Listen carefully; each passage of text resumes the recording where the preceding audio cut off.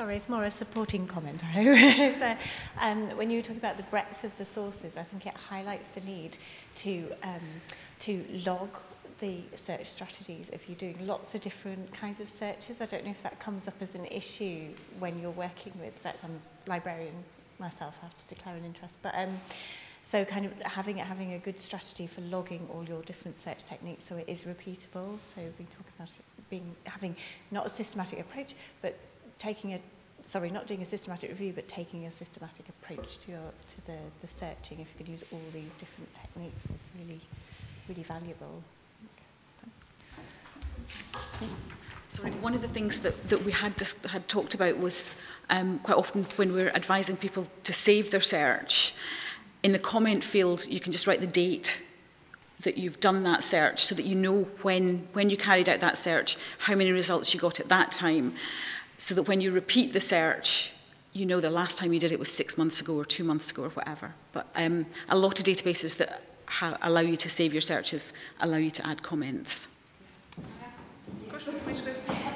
I totally agree, and the best practice, if you're publishing these in Veterinary Evidence or in Best Bets, then there are now the standards for reporting a search strategy, and it's going to be absolutely vital that we do that. Partly because they're meant to be reproducible, aren't they? So you need to record the date that you've done them and the search terms you've used and the way you've combined them, so that others could potentially build on them in the future. But yes, I couldn't agree more.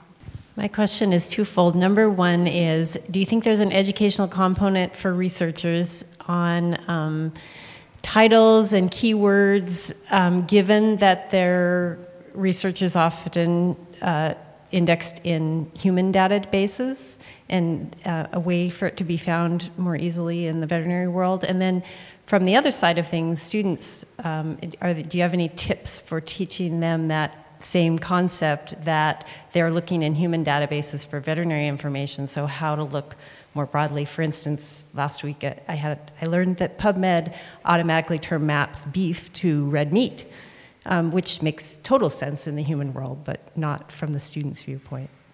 It would be so nice if you could just rerun your cabby search in Medline, but all these things come up, don't they, big time. So yes, we do have to educate students and researchers, I guess. You mean when researchers are publishing to include relevant keywords, or is that what you were thinking? I wonder if there are some...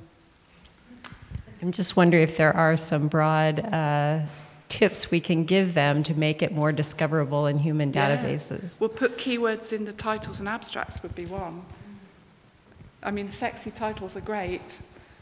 You'll see librarians' papers often you'll see that they've basically stuffed their title of their paper with relevant terms because they have in mind exactly what you're talking about. They want people to find them.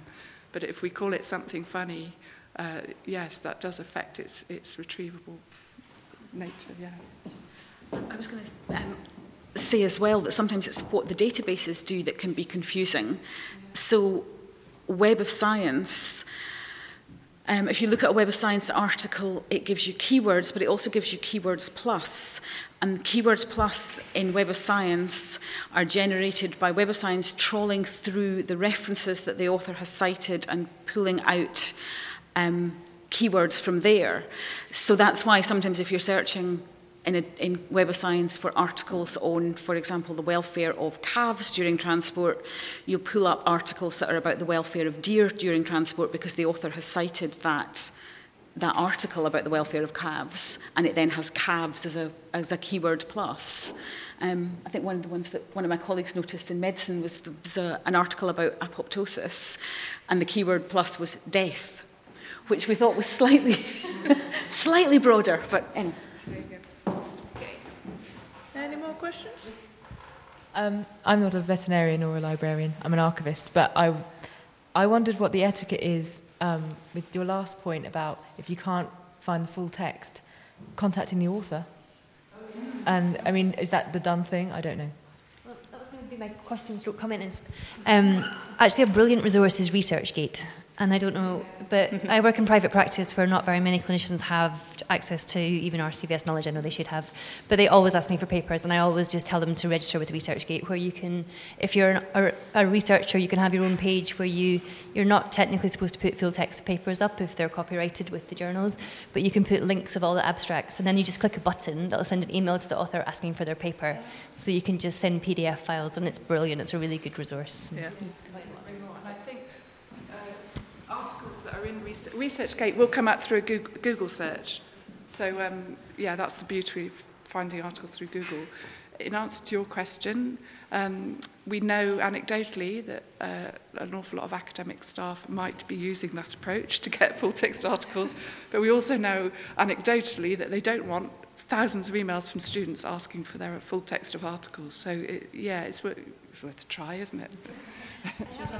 I have a comment on that. I work at an academic institution, and a lot of our researchers go to requesting articles rather than requesting them through interlibrary loan. The downside of that is then it doesn't show up as a use statistic for our institution. And we provide interlibrary loan to a lot of other institutions elsewhere in the world. So the downside of that is it shows lower usage of veterinary journals in general. So that would be my one encouragement to go to interlibrary loan, is then it's tracked through the entire worldwide library system versus asking the author. You should not have to pay for interlibrary loan. Different countries, different approaches and things. Right. If it's a public library or if you're associated with an institution. But public library would be great. Thank you.